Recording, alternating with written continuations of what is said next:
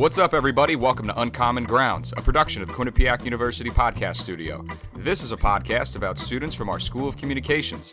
On this episode of Uncommon Grounds, host Chris Roush interviews Toyloy Brown III, a junior journalism major and opinion editor for the Quinnipiac Chronicle. TJ's interest in journalism began at his high school, where he served as the first student sports reporter. He takes us inside his editing process for the Chronicle, and we learn about his contributions to hoopsprospects.com. Being a big basketball fan, Chris picks TJ's brain on the latest in the NBA to close the episode. My name is Mike Bachman, and I'm the producer of the show. I'm also a graduate student in Quinnipiac School of Communications. Our executive producer and director of community programming is David DeRoche. Uncommon Grounds is hosted by Chris Roush, Dean of the School of Communications. Hope you enjoy, and thanks for listening.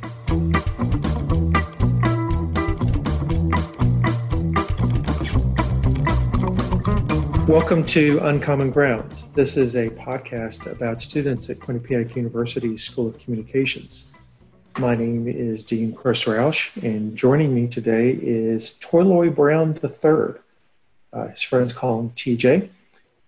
He is a student here in the School of Communications, and he is also the opinion editor for the Quinnipiac Chronicle student newspaper. TJ, thank you for joining us. Yeah, thank you for having me. Let's start with the opinion page. Or the opinion pages of the Chronicle. What are you trying to accomplish with the opinion pages each week? Yeah, so my basic accomplishment, or generally, is to make sure to have opinions of students heard, whether it be something that is amongst the school, so whether it's dining, the shuttle system, or if it's something that's national. So this is an election year, so people are paying very close attention to the presidential election, as well as the importance of voting as a whole. So I think it's really important to have students' voices heard outside of just reporting on what happens on the campus. And the people who write the opinions on the opinion page, are they Chronicle staff people, or can anybody write for the opinion page? Yeah, so anyone can write for the opinion page. After 4 articles, that's when a writer becomes an official staff writer. Okay. But before then, they're just contributing writers, as well as if you're a staff writer from another section, you can write an opinion article when you feel like it, as long as it's a good idea, story idea, and it's approved, and we know you can get the job done. But anyone can come to me or my associate editor, opinion editor, Mike Sicoli, and they can have their article or their story idea be heard, and then we can give them the green light to go for it. And do you typically have trouble finding writers, or are you getting more submissions than you can handle? No, I think we've gotten a lot better in terms of getting writers to write. So I know when I first started my sophomore year last year, the first semester was much more difficult to get writers. And I think after I've had more comfort inside the role, or having the role as the opinion editor, I've been able to create relationships and find students that are involved in writing, or just have just have passion, or just are opinionated people, and having those students be geared towards writing in a way where they can have those opinions be read by other people in the paper, as well as our website. Also, again, it's like I think I've gotten much more comfortable throughout my time at Quinnipiac building relationships. So outside of just getting people's cell phone numbers, just talking to people and having just those nice conversations outside of a writing and a more formal relationship. What's the biggest thing that you have to deal with when you're editing these opinion pieces? Is it that the writer doesn't express an opinion, or that the opinion is maybe confusing, or what are you seeing? Yeah, so first off, I just want to make sure that the writer has an idea of where he or she wants to go with the story. So they may have a lot of information or knowledge on a topic, but they don't have a real opinion to clearly state, or a point that they want to make. So it's always good to make sure they have an idea first, or after they have an interest in a topic, have an idea second, and then they can build off and have their points. And also another important thing when I see an opinion is to make sure that opinion idea is heard early. So if you save it for last, you're just giving a lot of facts and information, rather than giving your opinion early on in the article, where the reader, who doesn't know exactly everything about the story at hand, or doesn't know everything about the writer's opinion or the points they're going to make, they have somewhat of a foundation on, okay, in the second paragraph or in the lead paragraph, they know where the story is going to go. And I think the last thing I kind of look for when someone is trying to get an opinion is that they are passionate about it. So recently, someone who wrote a story didn't have the opinion background or background in writing in an opinionated manner, but they had a news background.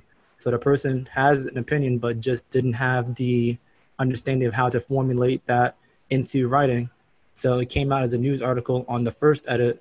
And then after I got a hands on it and saw it on the Google Doc, I was able to organize a Zoom meeting with this writer and was able to work around and like formulate points and sentences so it read more like an opinion instead of a straight news article. TJ, how did you first get interested in journalism? I know you worked for your high school newspaper. Was that it? Yeah, so I always had a passion for writing, even when I was in elementary school. So when I was in the 7th, 8th grade, I was just given like little ideas on how I was just a good writer generally for my age. And then when I got to high school, where there was high school sports, so backtrack, there was no elementary school that I went to, Catholic school in the Bronx. It didn't have any sports, and I'm a very big sports person, so I was just doing academic writing. But in high school, my high school has sports, a very good sports program, very good basketball team, very good football team, as well as lacrosse. And I realized that, there's a sports reporting. And that's kind of where I got my feet wet. And I got involved in the school newspaper at my high school. And I was actually the first student sports reporter at my high school. So initially it was just by my sophomore year, it was just this teacher. It was my art teacher, actually, Mr. Torres, who was writing the articles for the Hayes. The high school I went to is Cardinal Hayes High School. And the site is called Hayes Athletics. So he was the one writing for the Hayes Athletics website. And once he got wind how I was interested in sports writing as a career in my sophomore year, he had me just write a little random article just to see like how I was as a writer, and saw that I was capable, and I became the first student sports reporter at my high school. So I think that's really the birth of my journalism career when I was 15 at my high school. All right, I'm going to go off topic here for a minute. Most famous graduate of Cardinal Hayes High School. The most famous graduate, that would be Scorsese. You think Scorsese? I think Scorsese. I think that's my final answer. See, since you said that's my final answer, I'm going to go with Regis Philbin. Yeah, Regis Philbin. It's a back and forth. I don't know. When I think of Cardinal Hayes, I think of Regis Philbin.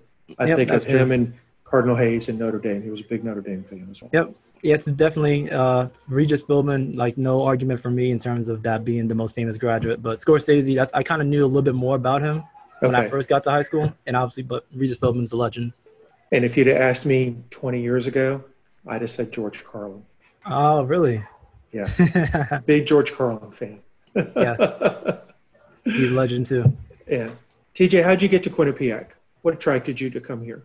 Yeah, for sure. So my college application process, I had a lot of guidance. So my junior year, I was a part of a program called Opportunity Network. And it's a program that tries to find high school students with a lot of potential, but they may not have all the resources or the connections to understand the college application process or to understand how to formulate a career and how to go about it. And that program helped me get interested and know schools outside of New York or schools that I didn't even ever heard of that were in New York. So through that program, I visited schools. And even though Quinnipiac wasn't one of the schools that I visited, I already had my eyes on schools that were outside of the New York City area. So I visited Georgetown University. I visited schools like Howard, visited schools in Pennsylvania and Lehigh University. So just me having that experience as a 17, 16-year-old as a junior in high school, I was open already to going outside of New York City. So when it was my senior year of high school and I was branching or trying to focus more on schools that had good communications programs, I stumbled upon Quinnipiac and I applied. I just did some preliminary research. I've heard of the school through mainly the basketball program when I was just before I read anything about the school as an option for me to be a college student there. And then once I learned of it, I applied, I got accepted. And once I visited for the Acceptance Students Day, I fell in love with it. I thought it was a really beautiful campus alongside it having a lot of opportunities for me to grow as a writer, as a student, and as a person overall. That's kind of how I discovered Quinnipiac and what brought me to it. And last point is that I'm from the city. I really wanted to get a very different experience than I already had in my 18 years up to that point of living in the Bronx, New York. So obviously Quinnipiac is not a buzzing city, and I enjoyed it. I enjoyed the quiet. I think it's really beautiful to see a mountain on the quad, one walking the quad, seeing Sleeping Giant. So that's also a big reason why I decided to come to QU. So TJ, I know that despite the fact that you're the opinion editor of the Chronicle, you've been writing for a basketball website this past summer. Is that the ultimate goal, is to be a sports writer? Yes, it is. I love basketball, by far my favorite sport. Also enjoy football, but basketball is my number one passion. My College first or passion. NBA? Yeah, I love both. Probably NBA if I had to make a preference, but NBA. Right. But I love college. I even love high school basketball. I follow that pretty extensively when I have the chance to scour the rankings on ESPN, 24/7 Sports, and other sites. But yeah, sports writing is my love. Basketball specifically, but outside of basketball, I'm pretty passionate about social issues and social commentary. So I can have like a space where I can intersect or write on the intersection of sports and politics, sports and like society overall. I think that's also what I plan to do once I'm done at Quinnipiac or in my career as a journalist. So tell me about hoopsprospects.com. What are you writing for them? Yeah, so I'm a contributing writer at hoopsprospects.com. And over there, I conducted interviews or helped conducted interviews of players that are going to be entering the NBA draft or are draft eligible, but may already be going to a team overseas in Germany. In there, I just wrote a good number of articles. I did scouting reports. I wrote articles giving so my most recent article was a list of 7, I believe, seniors that I think were underrated but could have an impact in the NBA and how they could have an impact. I wrote a breakdown for what the New York Knicks could do. I'm a Knicks fan, so I was given the opportunity to write about what the Knicks could do in the NBA draft. It was before we learned that we had the 8th pick, but still gave my opinion and gave some options. So that's kind of what I did overall at Hoops Prospects. Yeah, one of the articles you wrote, I remember, was about a player from, I think, northern Colorado. Mm-hmm. And I was impressed with the article because I'm a pretty big basketball fan too, and I never heard of this guy before you wrote about him. But then I did my research, and I was like, this guy's got potential. How do you find these guys? Yeah, for sure. So it's a collaborative process. The person that runs the website, Richard Harris, he gives me some assignments as well as he lets me give him my ideas, and we just got together. And we know the reach of the website would be good for prospects that are lesser known. So we definitely go and try to get connections with these lesser known prospects or see if there's anything written about them. And we use Synergy to watch their basketball games, watch a few of them, analyze it, take my notes, and then go and give my analysis. All right. So I need some projections here. Who's going to win the NBA Finals? I'm going with the Lakers. If I had to choose how I feel right now, I'm going with the Lakers. I love how they look. Yesterday, funny enough, when they played the Denver Nuggets in Game 4, LeBron, I think he knows when to turn it on and when to turn it off. Anthony Davis is an amazing talent, and when he wants to, he can be the best player on the basketball court. And I really respect the teams in Eastern Conference, Miami and Boston, that are left. I just can't see them putting a stop to the 2 best players in Los Angeles. Do you think it'll be Lakers and Miami? Yeah, it looks like that. That's probably the most likely outcome for the NBA Finals, or the most likely meeting of 2 teams. But I actually picked the Boston Celtics to come to the finals or to go make it to the finals. I didn't foresee a 3-1 deficit in the series, but I'm going to ride with my prediction and hope that the Celtics maybe come back down 3-1, how Denver Nuggets did against the Clippers and the Utah Jazz. But Miami's really talented. Miami's well coached. They have great the pieces that they have, even though like the emergence of Tyler Hero, their rookie player, their second best rookie, funny enough, Kendrick Nunn, who was on the finals list of rookie of the year and made first team of rookie, who's not really playing. They have a second rookie in Tyler Hero, who's amazing in terms of his talent and his confidence. But they're well coached and their pieces fit. This team, the Miami Heat, is reminding us that it's not just about super teams or having 2 superstars come together. It's also about team fit and also how teams can play with each other and how they can build chemistry over time. And I really respect how the team is constructed and how well they're coached. But I'm rocking with the Celtics. I like their 1 through 5 overall better. If Gordon Hayward can even be more impressive, his son just got born. Maybe that's a weight off his shoulder. He can even do more for the Celtics. All right. With the number 8 pick, the New York Knicks will select who? Kyra Lewis. It's a player probably not a whole bunch of people that don't follow college basketball know about. So he played at Alabama. He's a 6'3" point guard. His main weakness is his size, and that's his weight, to be more specific. He's 165 pounds. If you look at him, he kind of has the body type of a John Morant, but granted, he's nowhere near as explosive or as athletic. But he's He reminds me of speedy. Avery Johnson when Avery Johnson was in the league. Oh, interesting. Yeah, he's a little bit taller than Avery Johnson, which may give him a little bit of advantage. But he's super fast. He has the quickness of a De'Aaron Fox. Not that he plays like De'Aaron Fox, but he's like from one end to another, he's extremely explosive and fast with the ball in his hands. And I think after a couple of years, he'll be able to maintain that speed. And probably another comparison throughout there is Dennis Schroeder, a little bit taller than Dennis Schroeder and probably a better shooter at the same age than Dennis Schroeder, which is encouraging. But I'm really impressed with him. And for the Knicks, I think we just need to get as much. I wish we had a higher pick to get a better point guard, let's say in LaMelo Ball. Even a guy named Killian Hayes, who's from France, who I'm a big fan of. But I'm pretty satisfied with the options that we do have, which is, I said, Kyra Lewis. Tyrese Halliburton's another player out there. I just don't think his ball handling is as tight enough. Because the Knicks, we need just another ball creator that can do things when a team is not really running too well, and we don't have a lot of perimeter talent. So just a guy that can put the ball down and get a good shot up. I think that would be helpful. And I think Kyra Lewis, he can get a good shot up. All right, TJ, think back into your memory. Who was I hoping you would say with the 8th pick? I remember Okoro. Isaac Okoro, man. Yeah, I'm a big fan of his. I watched more of him since you told me about him, and he's amazing. He's really smart. I love his basketball IQ, and if he had the jump shot, I'd probably say Okoro. But I just like jumpers on players early on rather than hoping that they develop it, because it's not always guaranteed that the jump shot comes. Yeah. I'm a firm believer that Okoro is going to really develop into an all-star in the next 2 or 3 years. I'm rooting for him. I love how he plays on defense. Yeah. He just needs to get mean. He's too nice. Yeah, he's very kind. Like he could have taken more shots at Auburn. He definitely could have been more aggressive in terms of scoring.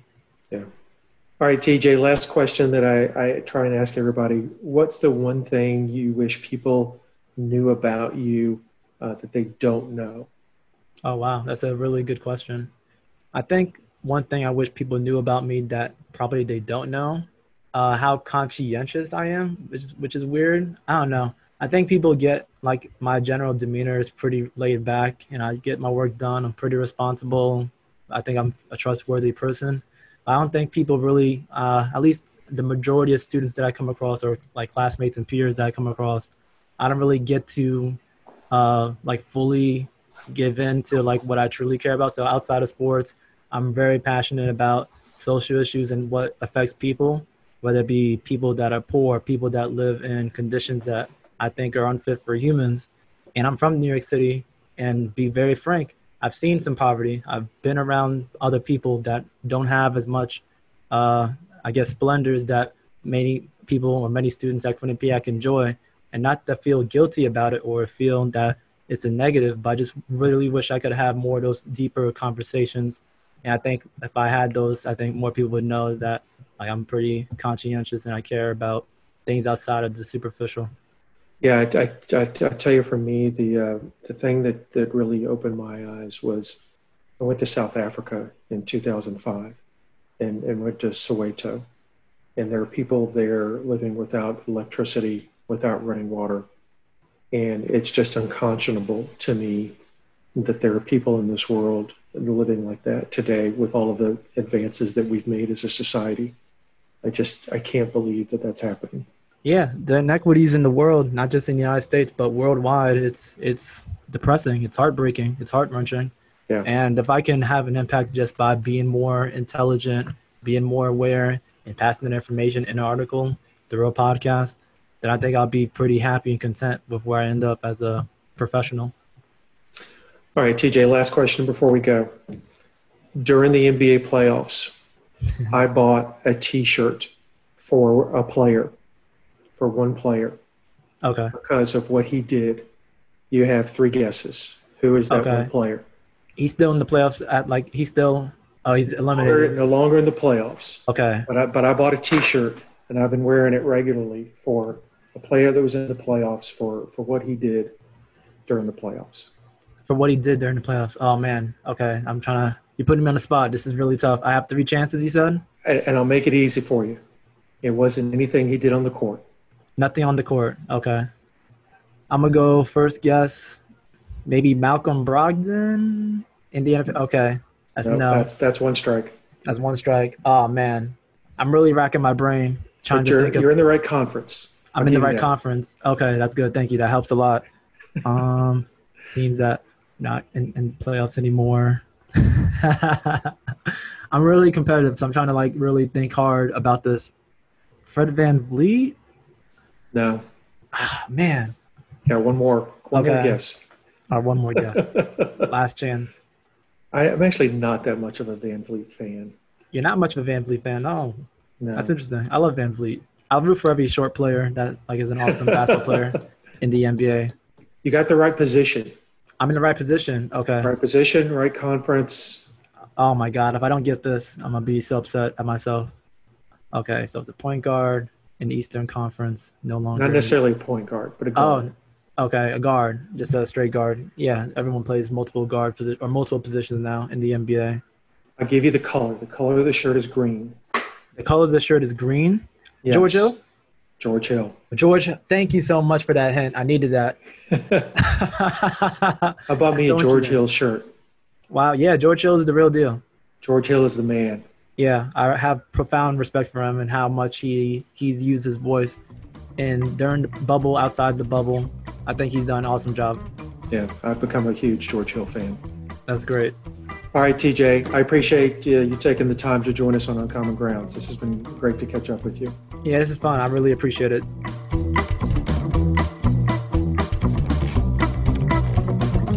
That was Chris Rausch interviewing Toyloy Brown III, a junior journalism major and opinion editor for the Quinnipiac Chronicle. Uncommon Grounds is hosted by Chris Rausch, Dean of the School of Communications at Quinnipiac University. The show is produced by myself, Mike Bachman. Big thank you to Heather Popovics for running the social media. Our executive producer and director of community programming is David DeRoche. To learn more about all of our podcasts, visit qu.edu/podcast. You can listen to our podcasts on the platform or app of your choice. Be sure to check us out on Twitter and Instagram at QU Podcasts. If you have a story to share, something you want us to talk about, you can find us on social media or shoot us an email. That address is qupodcasts@qu.edu. On the next episode of Uncommon Grounds, Chris interviews Danielle DeMauro, executive producer of Quinnipiac's late-night comedy show, Quinnipiac Tonight. And in a world that's shifting under our feet faster than any other era in a lifetime, information and media access are critical. So stay connected, my friends, and we'll catch you next time.